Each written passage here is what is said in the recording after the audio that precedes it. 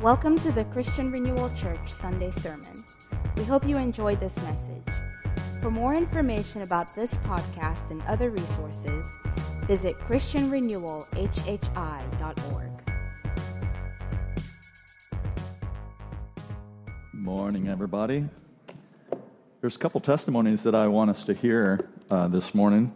And so I'm going to ask Bill Williams if you come on up here and share your life a little bit with us and what God's doing. About 2 years ago, I had an experience at work that I need to tell you about because it kind of came to fruition again 2 weeks ago at a dinner. And the reason I want to tell you about this is, and my wife just kind of told me, it's like casting your bread. If it wasn't for my wife, I would not make it through life. Okay? I'm serious. So it's like casting your bread upon water because you never know what's going to happen. 2 years ago, I was talking to a man named Chris Santos, and Chris was an executive vice president for a company named UTAS. Now, Bill will know, it's who Bill used to work for. They employ over 100,000 people. Huge company. Bill had brain cancer. Chris has brain cancer. And I led Chris to the Lord in my office about 2 years ago, just before he died. He came into my office one day, and he starts talking to me, and we start talking about business. And he said, "Oh, by the way, I've been diagnosed with brain cancer." And I got up, and I locked my door, and I said, "Let's forget about all the business stuff. We need to deal with this, Chris. This is a big deal." And probably about 6 to 8 weeks later, he passed away. Here's what I didn't know. This is amazing. There's a guy named Dave Gitlin who is the executive vice president of this massive company, whom I have known for many, many years. When you do something for a long time, you grow up with people. As you move up the ladder, they move up the ladder, and you stay good friends. So about 2 weeks ago, I was having dinner with probably about 8 people in Savannah, and it was the president of UTAS and 5 of his executive vice presidents and the president of Gulfstream and my peers. And we were sitting around the table, and we were eating, just having a normal business dinner.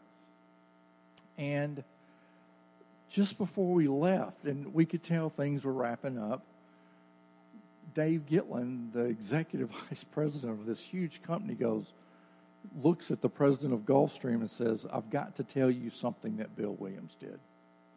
And I'm thinking, oh no, what have I done? I thought, Leslie, it's been a great ride. Let's start that budget thing we did years ago. So I'm thinking, what have I done?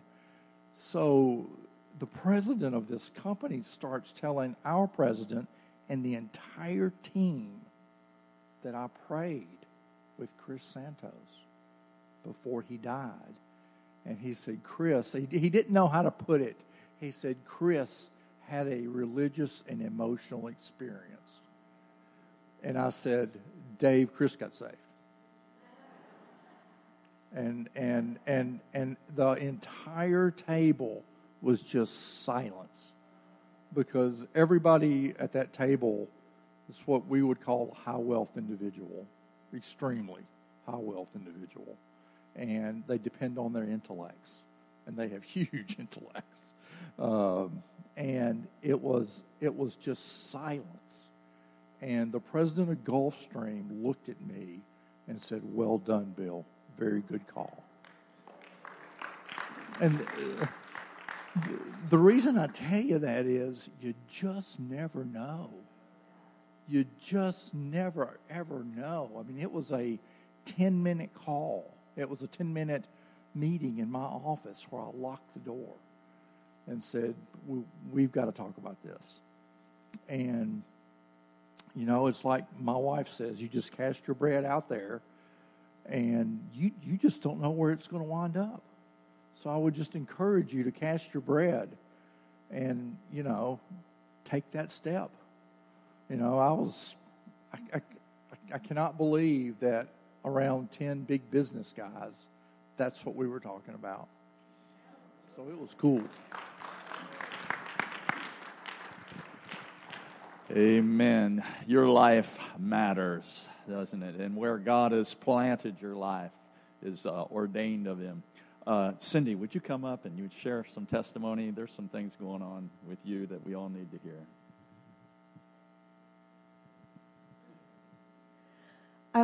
Most of you know, but for those of you who don't, last year I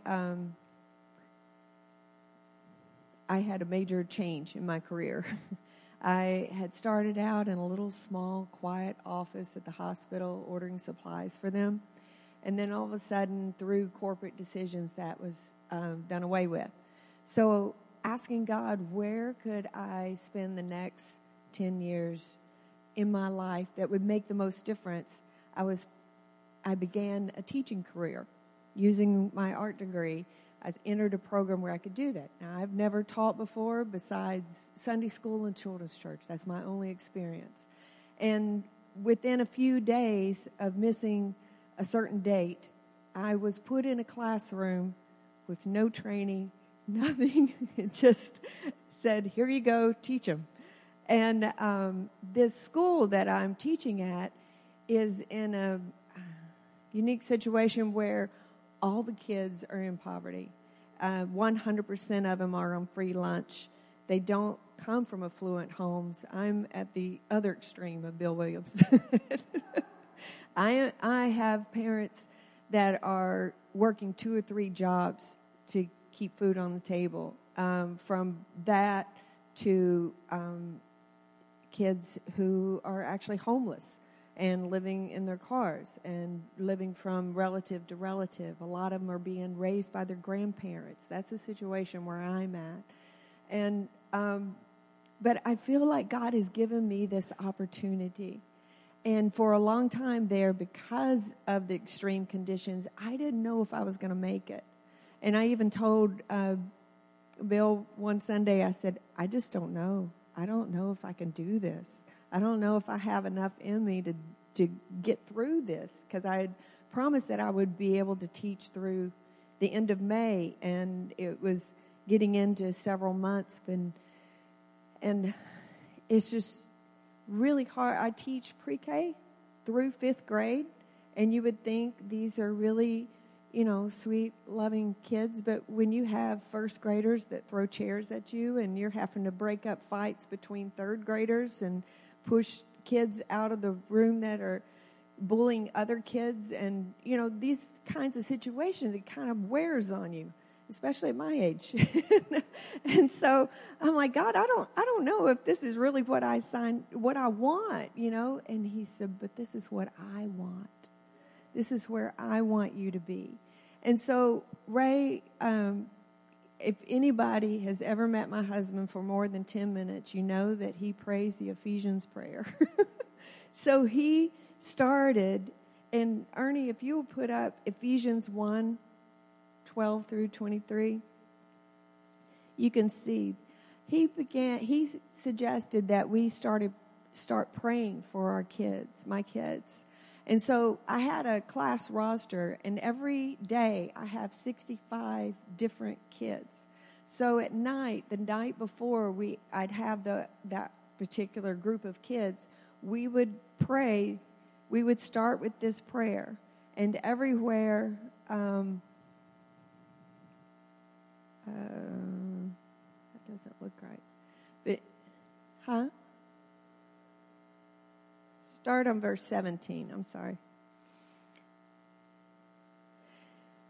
Anyway, we would start praying, and everywhere we'd start like this. And I'm not going to read the whole thing, but you can read it as I talk. But we would say, we keep asking that the God of our Lord Jesus Christ, the glorious Father, may give, and then we'd start naming all 65 of these children. And then we'd say, the spirit of wisdom, these children, the spirit of wisdom and revelation, so that you may know, so that these children may know him better. And then we continue through the whole prayer all the way through verse 23. And if, Ernie, if you would just flip through those verses and let them read that. And we would do this every night. Well, what happened was, what I wanted to happen was all of a sudden this miraculous change in the children. They would just be lovely, and they'd come in there and behave and just be quiet and do what they're supposed to. But you know what? That didn't exactly happen. But what did happen was God gave me a compassion for these kids. That later when Bill said, well, what do you think? What are you gonna do? Because I said, I'm gonna try to make it through May, but we'll see after that. And I said, I signed a contract for another year and he said, why? And I said, because God gave me a love for these kids, and they've become my kids now. And when I see them now, it's like I want so much for them to know the love of God. I want to be there for them. They don't have a lot of consistency in their life. They even, whether parents or guardians or whatever, they just don't have a lot in their lives. And I want to be that one person. And I have the opportunity, too, a unique opportunity, that even though I have different classes every year, I'll have these same kids for the next 5 years as they grow up through the school. And I'll be that one consistent part of them. And I'm not the only one praying, and I'm not the only Christian at the school, but I'm a part of what God is doing in their lives. And one of the best part of my job that I just recently been assigned about a month or so ago was I got hall duty. And hall duty in the morning consists of standing in a corner telling the kids, on the right, walk on the right, okay, take your hood off, good morning, and I'm doing this, on the right.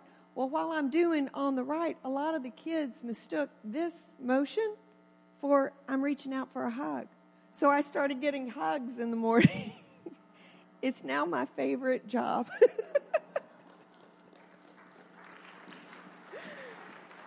So I have one little girl especially. She'll come up. She's only about maybe 5.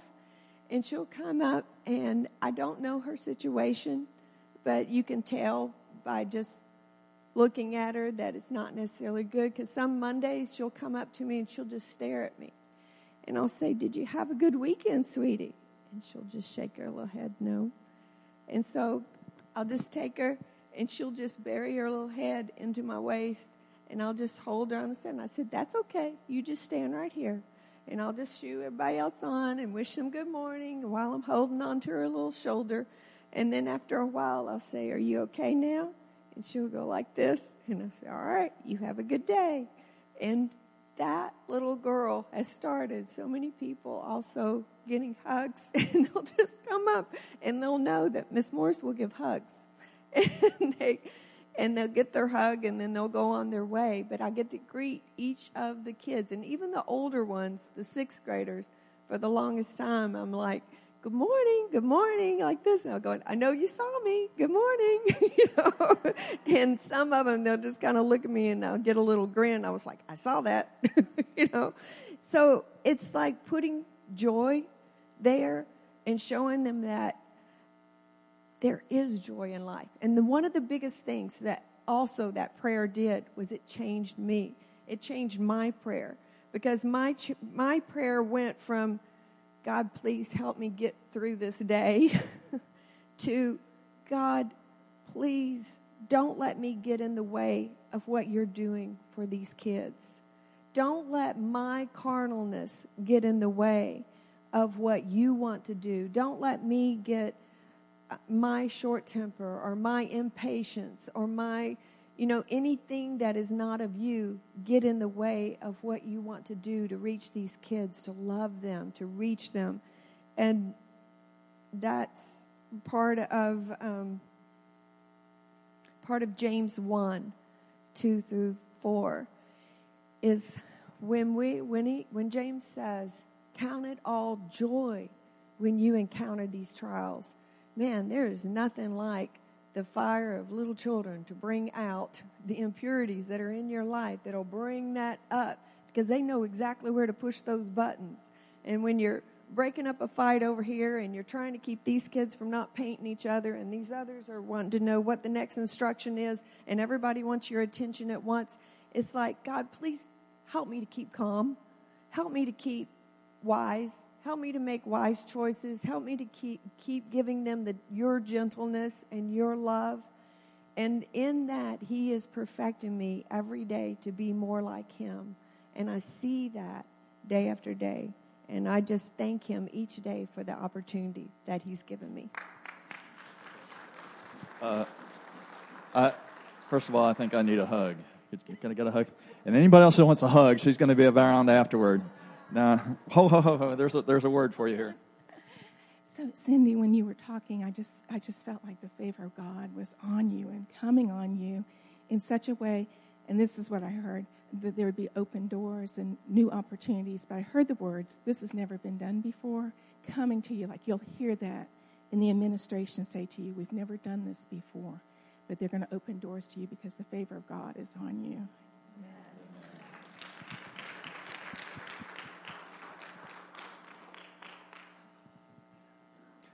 And I didn't bring my hanky today. I don't know. Listen, each one of us can make a difference in our world, can't we? And sometimes we don't even know we're making a difference. That's what we carry. We carry not only a message, but we carry a presence with us. And that presence, whether you're feeling it in your emotion or not, is having an impact in your workplace, in your neighborhood, and in your world. And I need a big amen right there. All right, if you would, let's go to the book of Acts, where we're continuing our study. And so the testimonies we've just heard are very appropriate for where we're going this morning. We're in Acts chapter 8.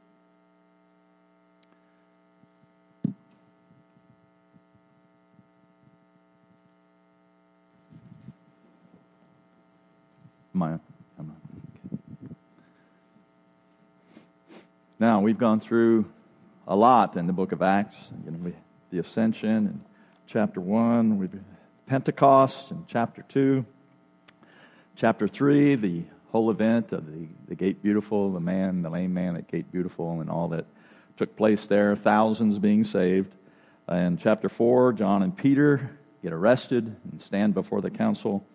And then in Acts chapter 5, we came to Ananias and Sapphira. Acts chapter 6, now we've come to a problem in the church that is resolved when government is applied and the 7 deacons are appointed.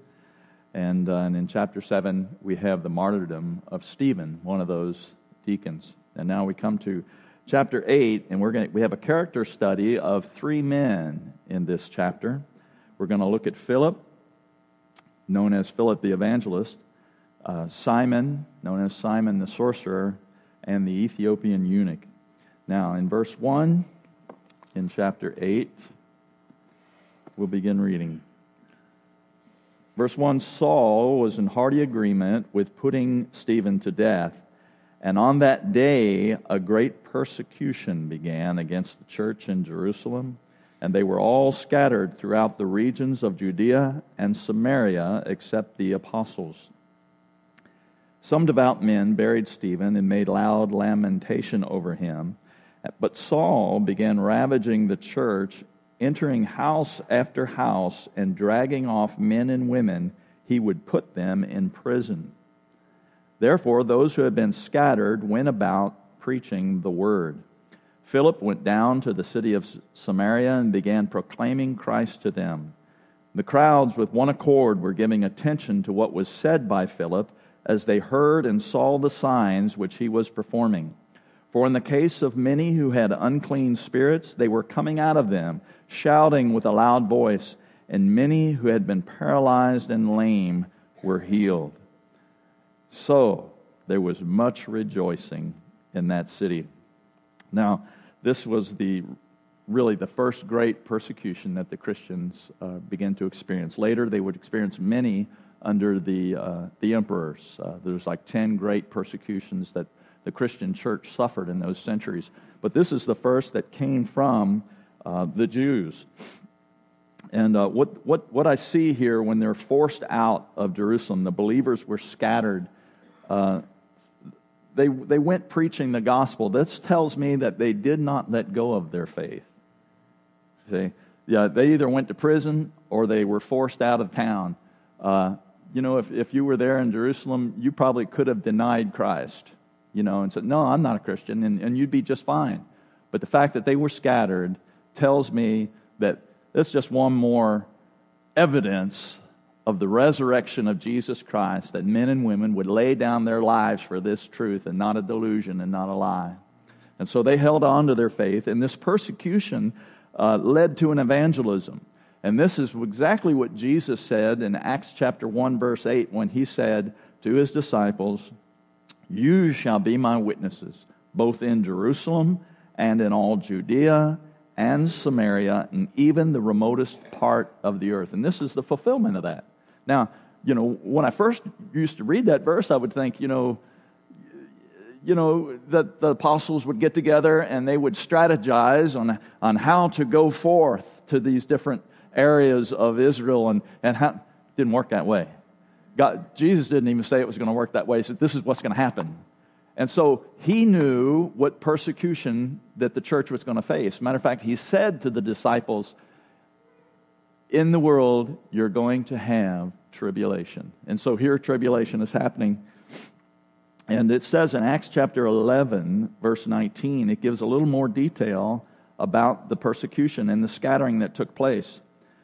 Verse 19 says, "Now those who were scattered because of the persecution that arose over Stephen traveled as far as Phoenicia and Cyprus and Antioch, speaking the word to no one except Jews. But there were some of them, the men of Cyprus and Cyrene, who on coming to Antioch spoke to the Gentiles, to the Hellenists also, preaching the Lord Jesus. And the hand of the Lord was with them, and a great number who believed turned to the Lord. And the report of this came to the ears of the church in Jerusalem, and they sent Barnabas to Antioch." So what we see here in this very first verse is Satan's attempt to destroy the church actually became the very instrument that further spread the Christianity and established it beyond Jerusalem to the Gentiles. So what this speaks to me is God will take what the devil attempts to throw at you, and he can turn it for good. The Bible says that all things work together for the good of those that love the Lord and are called according to his purpose. And so here's a perfect illustration how God used persecution. I've seen the same thing in China. As I've learned the history of China, when the Communist Party took over in 1949, there was a series of, they expelled 10,000 missionaries, first of all, and all forms of religion were destroyed, Bibles were burned, churches were destroyed, and thousands of Christians were put into prison. Chairman Mao thought that he could crush Christianity in China. He didn't want any spiritual legacy happening, and so he forced out all religion. And it forced the church to go underground. And they met in homes. And then this is where I connect with the underground church, because that's their mode of gathering now. And they endured. And not only did they endure, but when China began to reopen again in the 20th century, the mission experts were shocked to see how Protestant Christianity that went from under 750,000 Christians in 1950 to 58 million in 2010. It was like throwing gas on the fire. See, that's what God will use persecution. God uses hardship in your life to produce something even more better.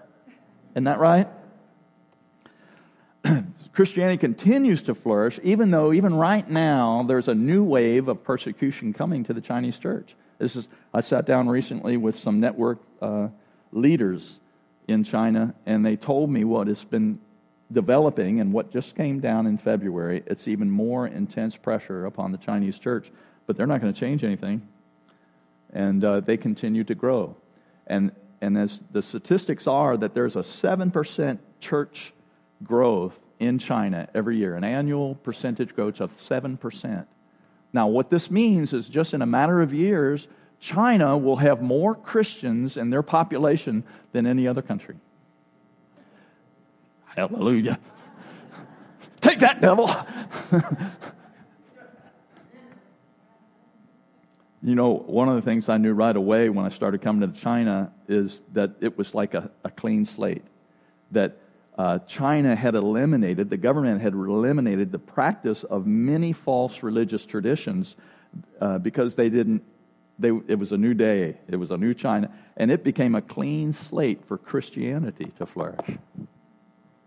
And then God just turns it on the devil. You know, when you look at the cross, I don't know what was in the mind of that fallen angel, but he probably figured he was getting the upper hand by getting Jesus betrayed and the hatred that he instilled in the religious leaders to get him crucified. Man, was he wrong. That backfired, didn't it?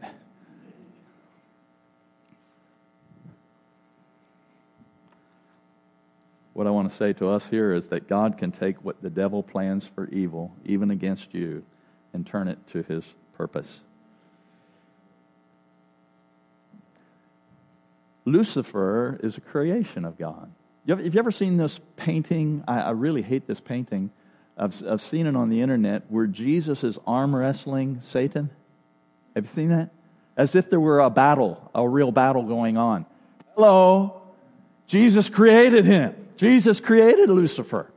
And he can use, I've heard somebody say, it's God's devil. He can use and manipulate that devil any way he wants. All right, chew on that one for a while. Now, let's see. I'll give you one more example of this that I was thinking about this morning is the Apostle Paul suffered a lot of affliction, didn't he? Oh my gosh, you can just read a whole list of what he went through in bringing forth the gospel. And he spent really 5 years of his life in prison. But look what came out of that. The devil loses again. And we're all the beneficiaries of the suffering that Paul went through. Now, the Bible has a lot to say about affliction and trials, and I'm going to cut this short because I want to get to some other parts of this chapter. But Jesus did say, in the world we'll have tribulation. As a matter of fact, the Bible gives us spiritual armor, gives us a sword. This should give us a clue. That there is opposition. When Jesus says, in this world you'll have tribulation, and you say, why would God promise something like that? Well, why would we have tribulation? Because you're in the world. You're in a broken place. You're in a place that is against God and that hates God and is at enmity against God. And so when we come forth with goodness and we come forth with truth, there is some opposition that goes on.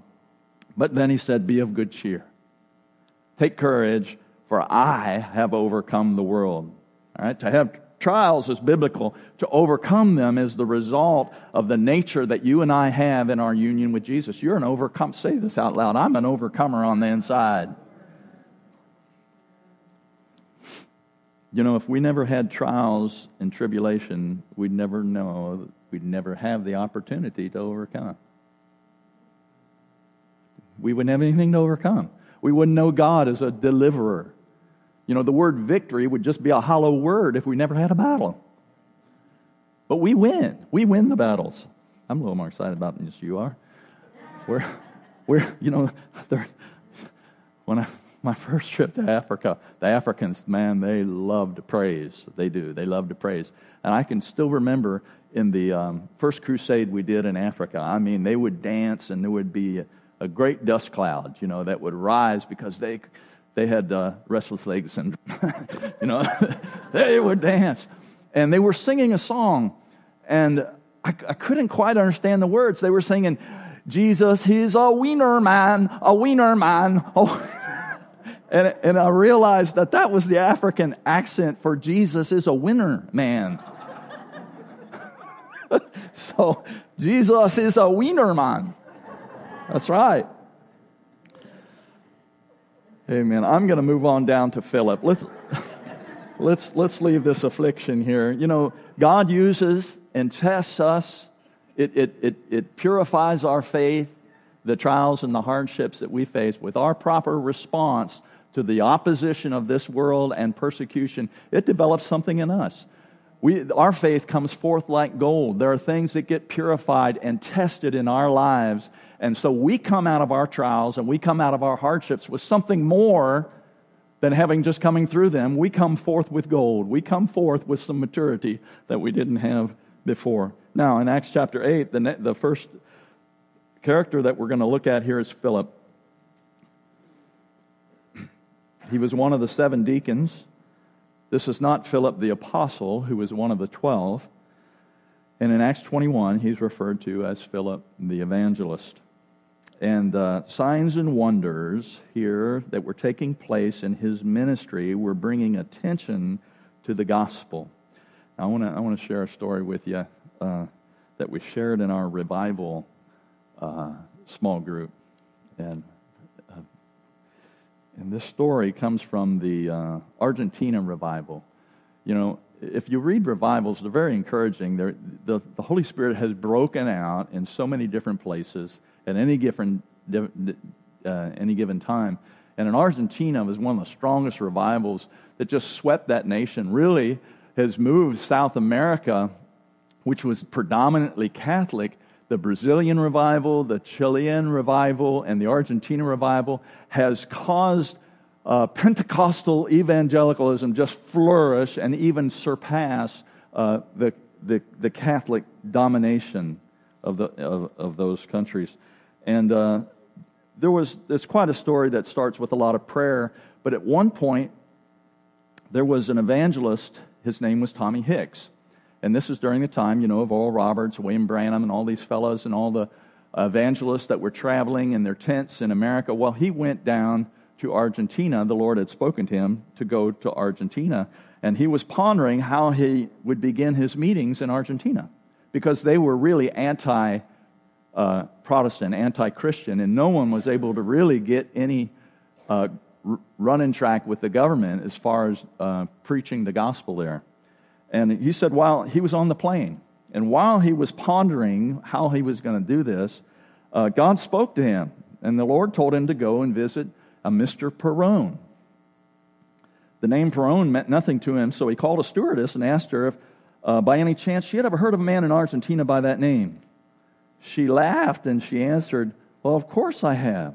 He's the president of Argentina." Okay. So Tommy insisted he must visit the president.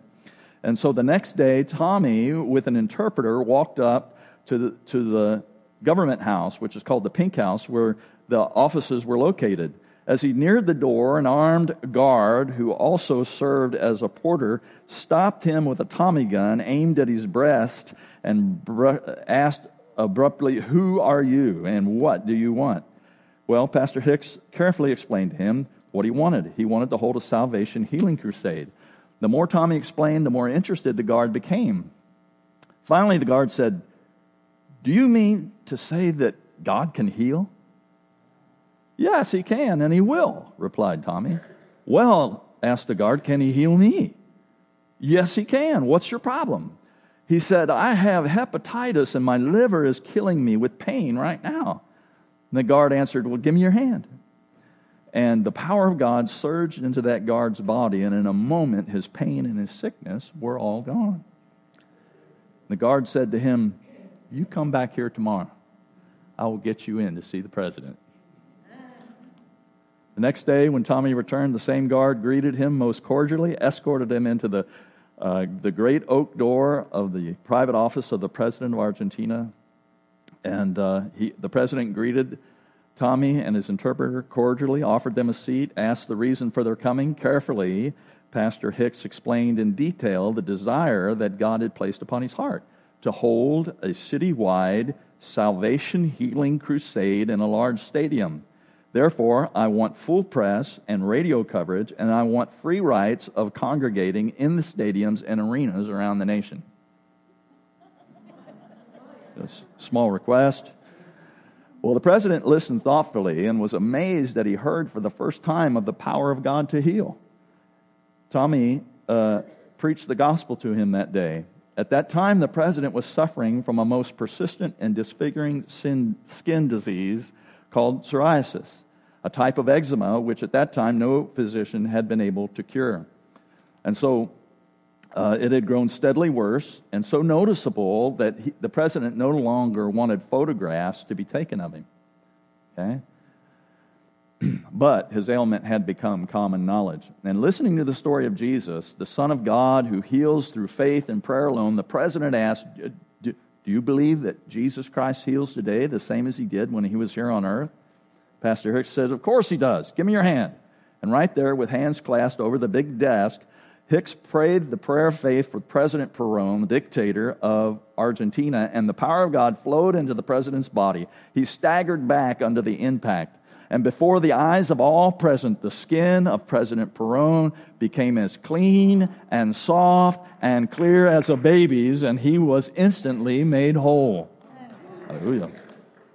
Stepping back in utter amazement, he wiped his hand over his face and exclaimed, Caramba! Dios mío! He said, good heavens, my God, I am cured, is what he said. And he was healed of it instantaneously. Opening his arms wide in a characteristic Argentine gesture, President Juan Perón gave Tommy a hug and promised him everything he desired. Freedom of press, freedom of radio, freedom to hold large gatherings. And he got the stadium in town, which seated 60,000, and he had 50 nights of revival. 6 million people came through that particular stadium. And then the other stadiums were filled up around the country as well. And of course there were blind eyes opened, deaf ears opened, cripples walked, tremendous miracles happened. Nobody can even get a Bible back then because it just completely sold out, and people were offering big money to get Bibles. So, my point is that the signs and wonders and the miracles and the power of God make a way for the preaching of the gospel of Jesus Christ. That's why we desire it. That's why we have it with it. But it's not just for us. It's to be like a bell that rings the good news of Jesus Christ to all those around. So this is one of the things I love in my 40 years of ministry and doing frontier evangelism. It's just like when I'm on the frontier where the gospel's never been preached. We did some unreached people group in a little place called Tuva when the Soviet Union broke up, and then that was so powerful.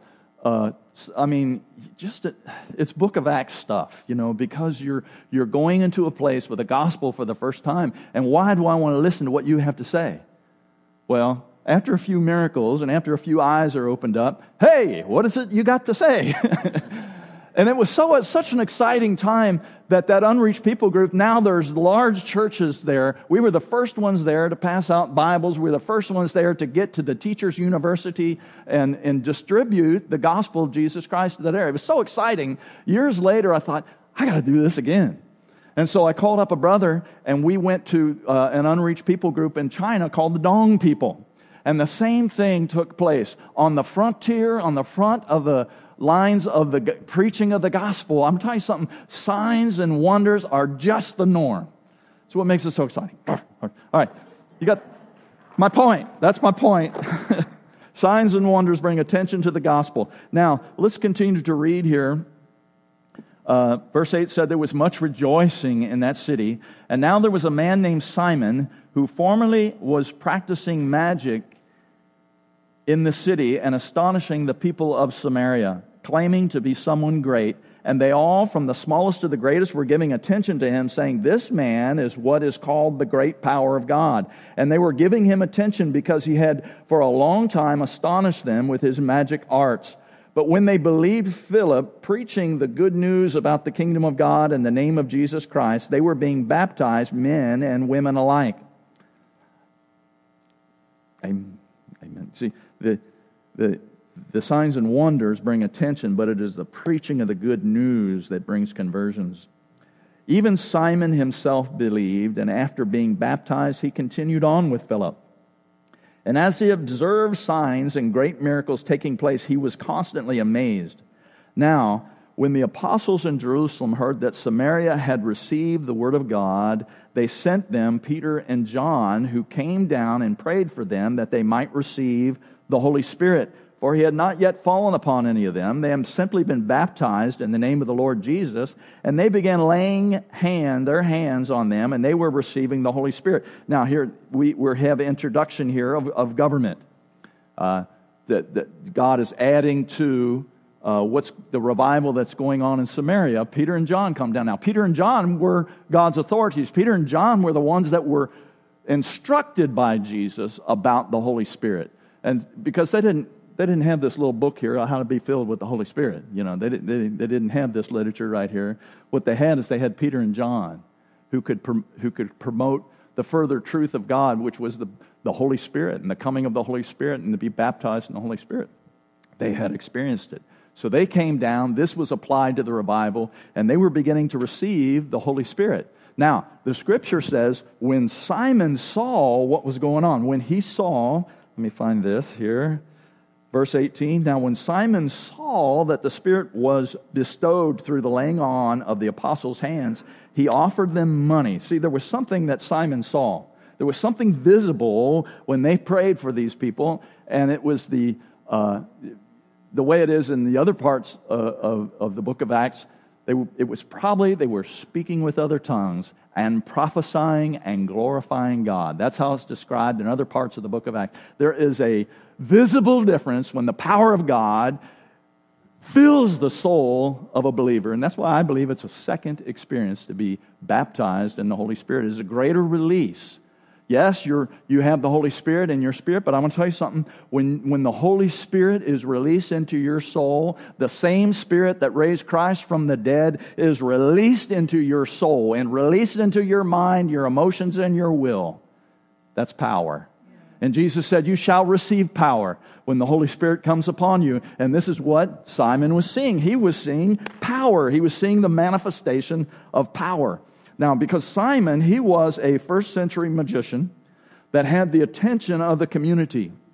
And he was a seer, a prophet, a sorcerer. That's what this word magos means.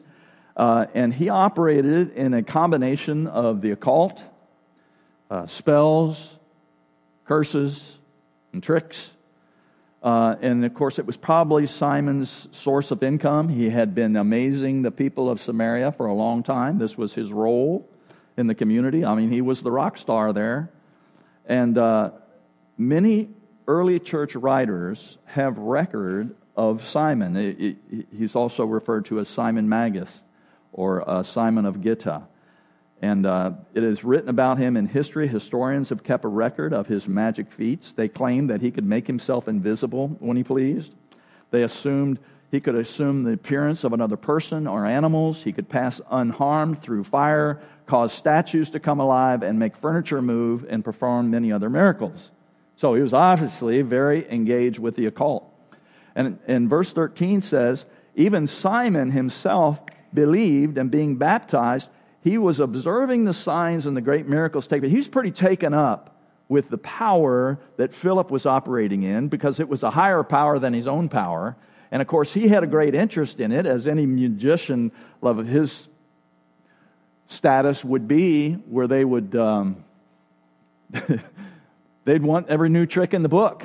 If this is your income, to raise your standard and your status is to have that kind of power. And so he offers them money for that power. Oh, there's something that money, that'd make me a bunch of money. If I could do this, if I could lay hands on people and this could happen. See, he was lusting after that power.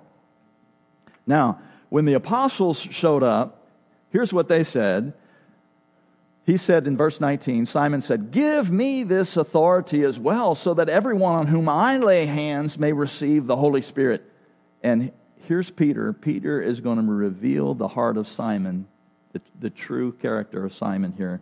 He said, may your silver perish with you because you thought you could obtain the gift of God with money. You have no portion or part in this matter. Your heart is not right before God.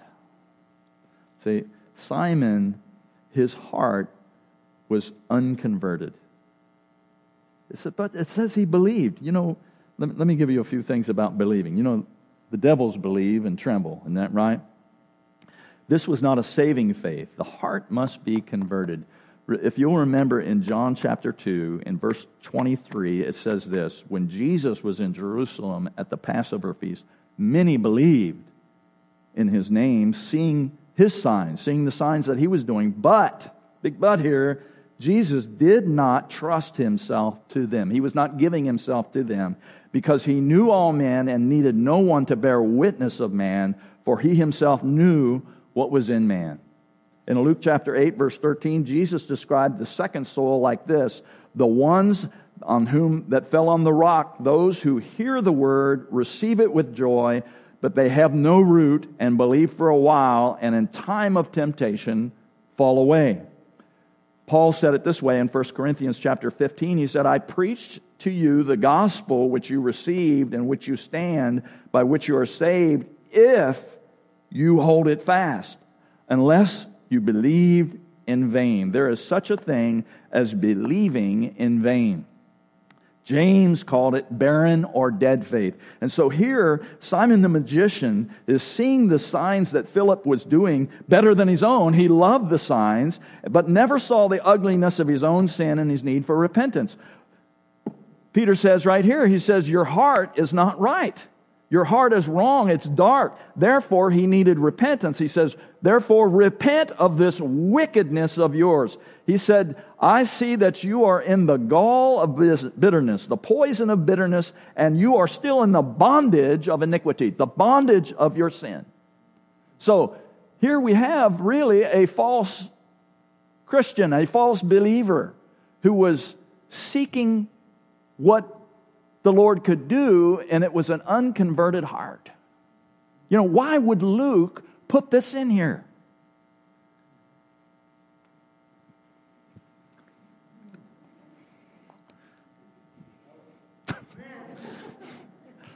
I'll tell you why you put it in here. His motivation was wicked. His heart was wicked. Repentance was necessary. And here's what Peter said to him: I see that you are in the gall of bitterness. It was a discerning by the gift of the Spirit in Peter that could reveal his heart. Not everybody that sits in a pew is converted. Isn't that right? There was a man that came up to Jesus and said, it was a scribe, came up to Jesus and said, I want to be one of your disciples. I'll follow you wherever you go. And Jesus kind of turned him away when he said, foxes have holes and birds of the air have nests, but the Son of Man hath nowhere to lay his head. And then there was two other people. Another one he asked to follow him, and he said, first let me go bury my father. Hey, this sounds like a very reasonable request. Let him go say goodbye to his family. Listen, Jesus could see. And he could see the heart of men. He could see this scribe was unwilling to leave geographical location and sell out to Jesus. He could see this other man. He knew that his own relatives would talk him out of his commitment to Jesus Christ. Jesus sees beyond the outward and he sees the heart. And this is what Peter's doing. He's not, he prayed the prayer like everybody else, Simon, and then he got baptized. But I'll tell you something. He could see by the gift of the Spirit the heart of Simon. Now, if you go to your dictionary, you're going to find a word in there, and it's the word simony.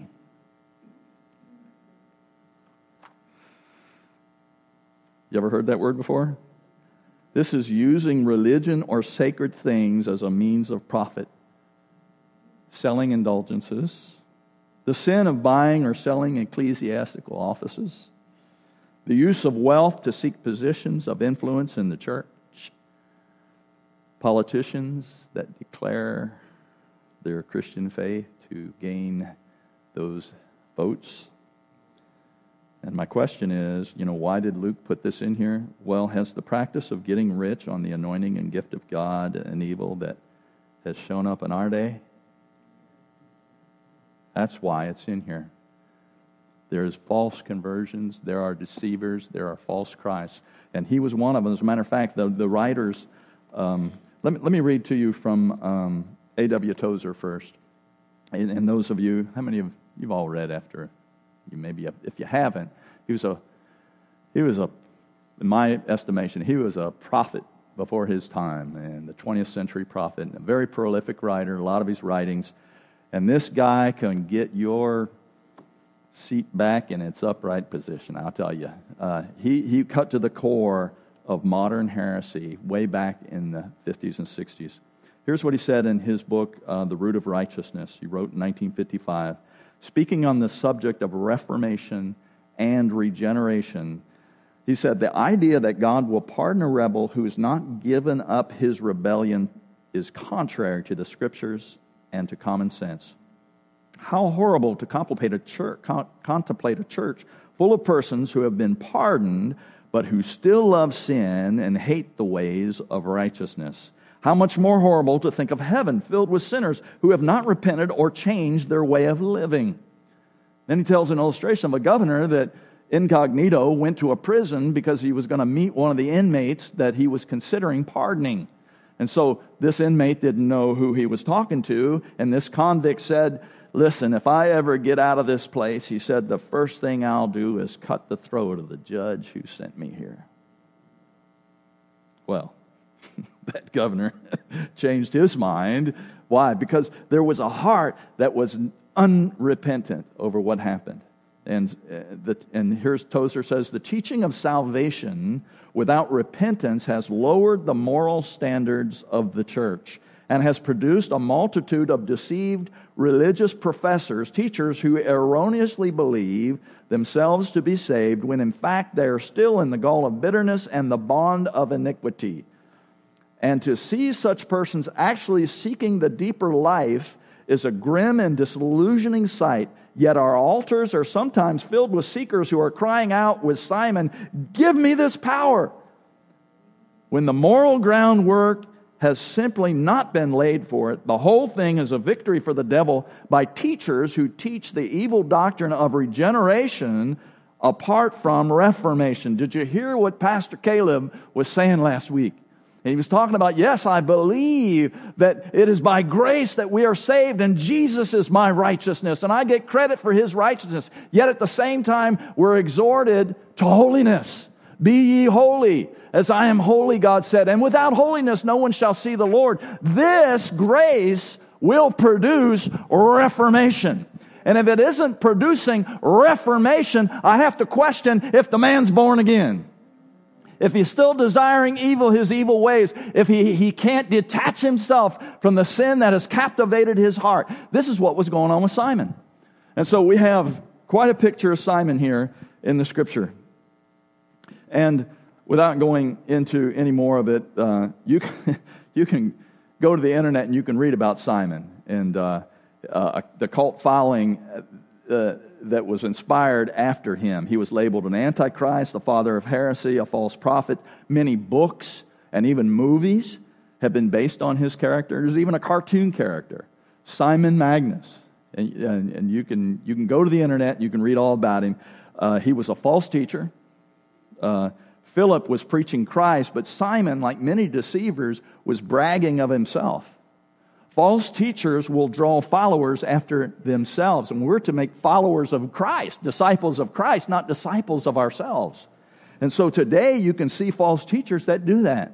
They draw unto themselves. False teachers are receiving the affections that belong only to Christ. Isn't that right, Susan? That's an error today. You want to say something about that? I said, it's true.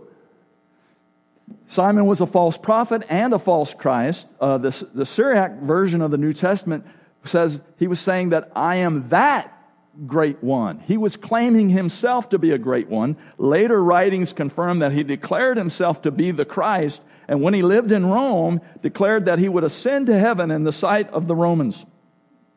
Simon permitted himself to be worshipped. He declared that he himself was the manifestation of the splendor of God. This is what history tells us. This is what the writers and even early church fathers have written about him. And so Jesus warned us way ahead of time that there would be tares among the wheat. And this evil can still be present today. So let's get to our third character here in the Scripture.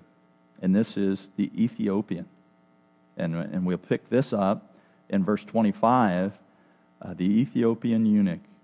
Verse 25 says, "So, when they had," this is Peter and John, "had solemnly testified and spoken the word of the Lord to the Samaritans, they started back to Jerusalem and were preaching the gospel to many villages of the Samaritans.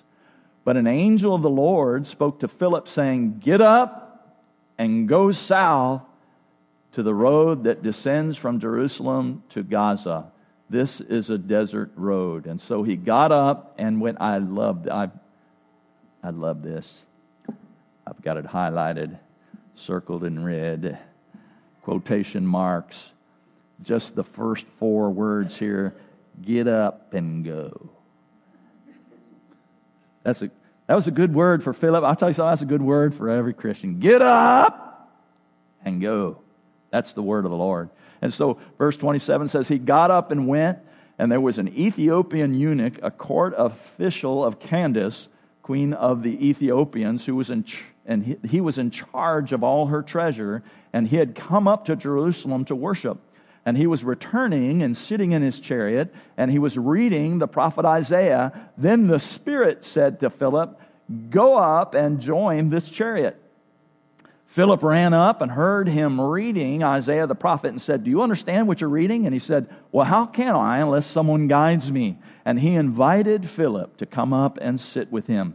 Now the passage of Scripture which he was reading was this: "He was led as a sheep to slaughter, and as a lamb before its shearers is silent, so he does not open his mouth. In humiliation his judgment was taken away.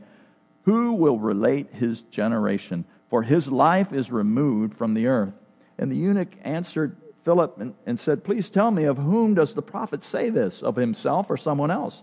And Philip opened his mouth, and beginning with this scripture, he preached Jesus to him. And they went along the road, and they came to some water, and the eunuch said, "Look, water! What prevents me from being baptized?"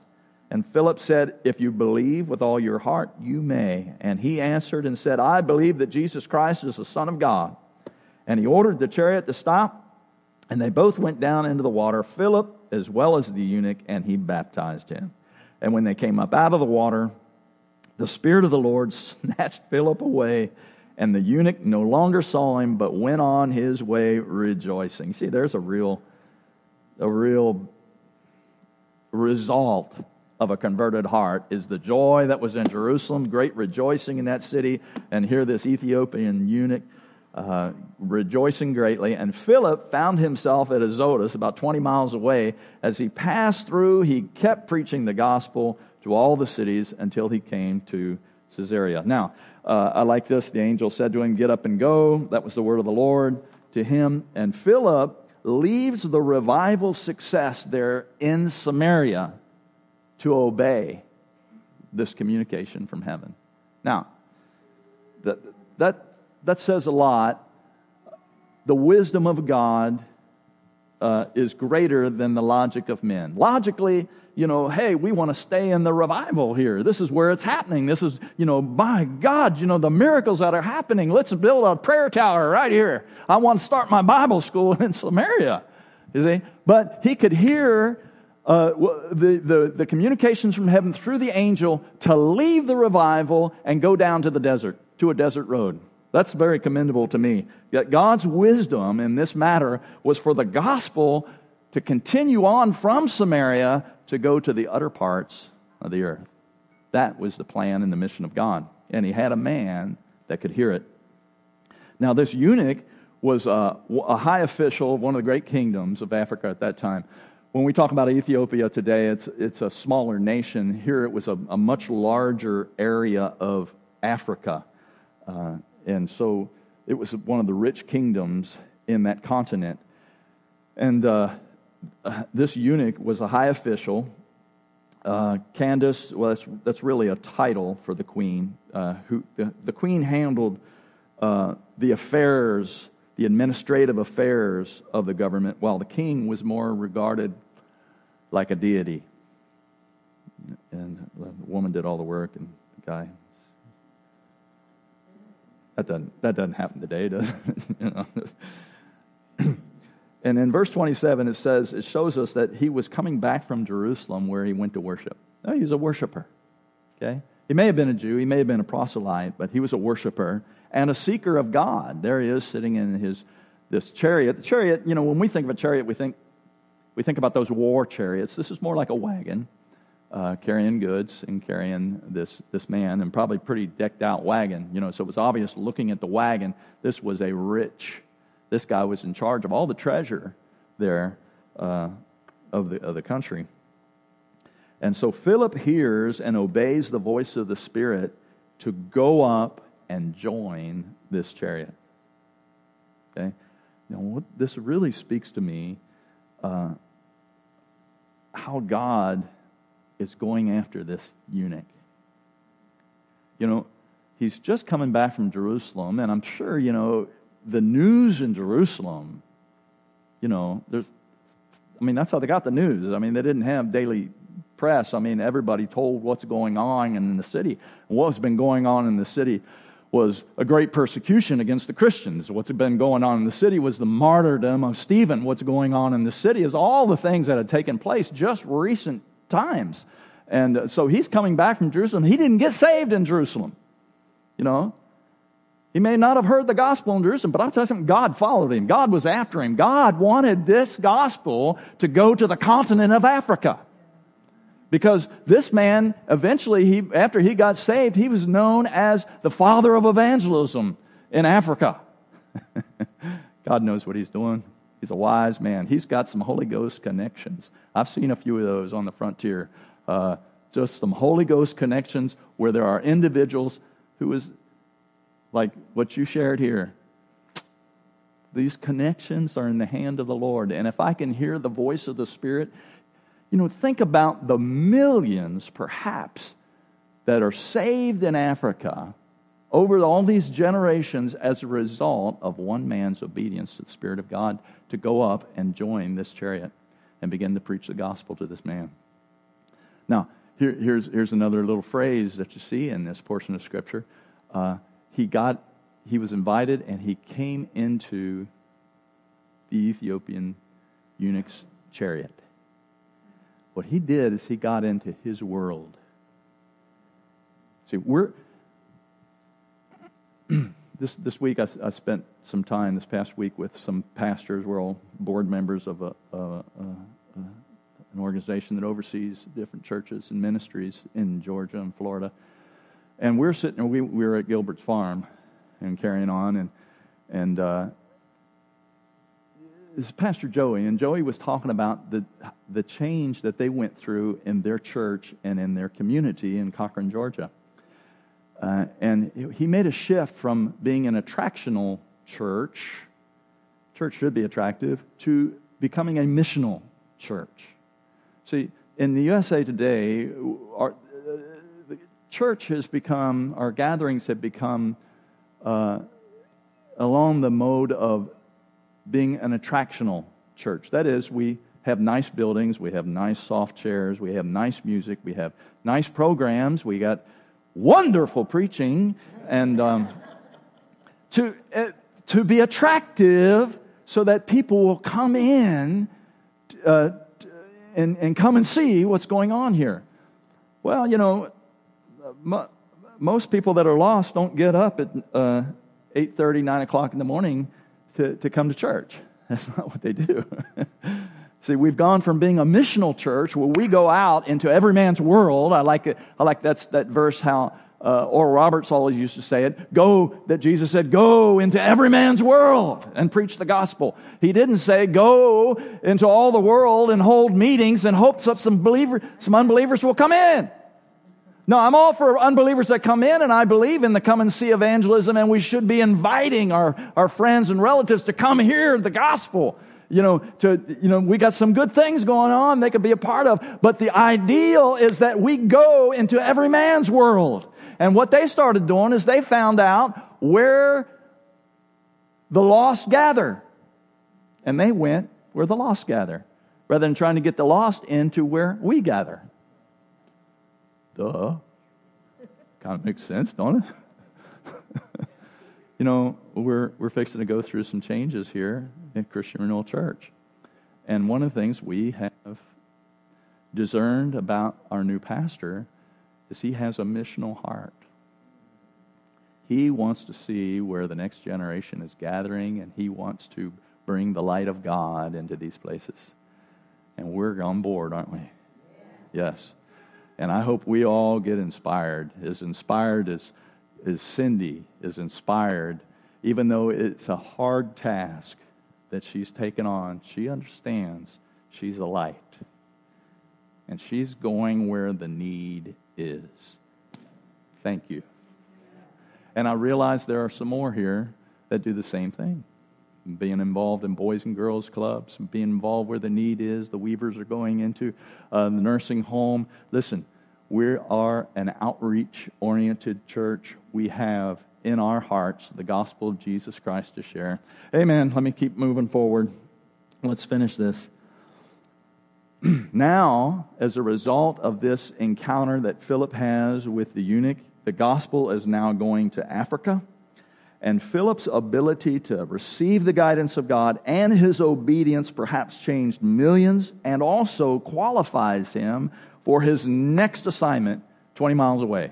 So when he gets through with this one, he gets snatched away, poof, and disappears. I love it. I've been asking God and believing God for many years that I wouldn't have to sit 15 hours on an airplane to get to China, but I can just, after I close the Bible here, poof, I can be gone and get to one of my meetings in Beijing or wherever. Wouldn't that be great? I think if we become a missions, if we're about the things of God, if we're about God's mission, if we're about what God wants, the signs and wonders will follow the preaching of the gospel. Somebody say amen. Amen. So, let me close it by saying this. My takeaway from Acts chapter 8, and hopefully our takeaway is this, that God will use hardship that we face to better our lives, but also to promote His own mission.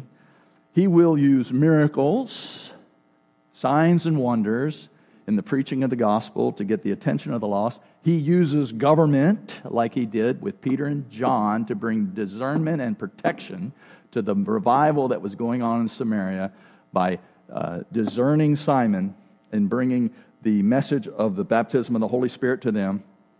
He uses angels as partners in the work of the gospel, and He uses obedience for the extension of His kingdom, and He wants to use you. God is always looking out and wanting some missionaries. Do we have any missionaries in here? People on a mission? Got one. Got two. Any other missionaries? Got 3, 4. Missionary? Missionary? Missionary? All of us are missionaries.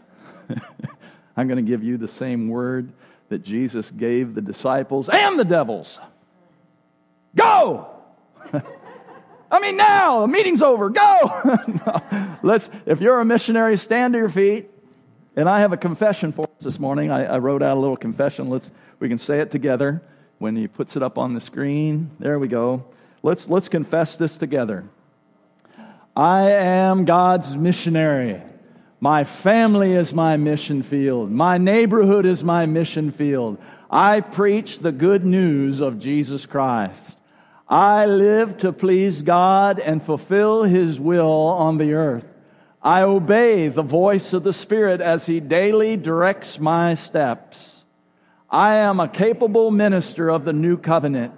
I am called to sacrifice for the sake of the gospel. I am sent to call men to repentance and receive the gift of eternal life. I am a carrier of the presence of God. I operate in the gifts of the Holy Spirit. I have access to the supernatural knowledge and wisdom of God. I will not be distracted from my mission, but will fulfill it by the grace of God. I will be found doing the will of God when Jesus returns or takes me home to receive my reward at the judgment seat of Christ. Amen. Thank you for listening to this Sunday's sermon. Be sure to visit ChristianRenewalHHI.org for more resources.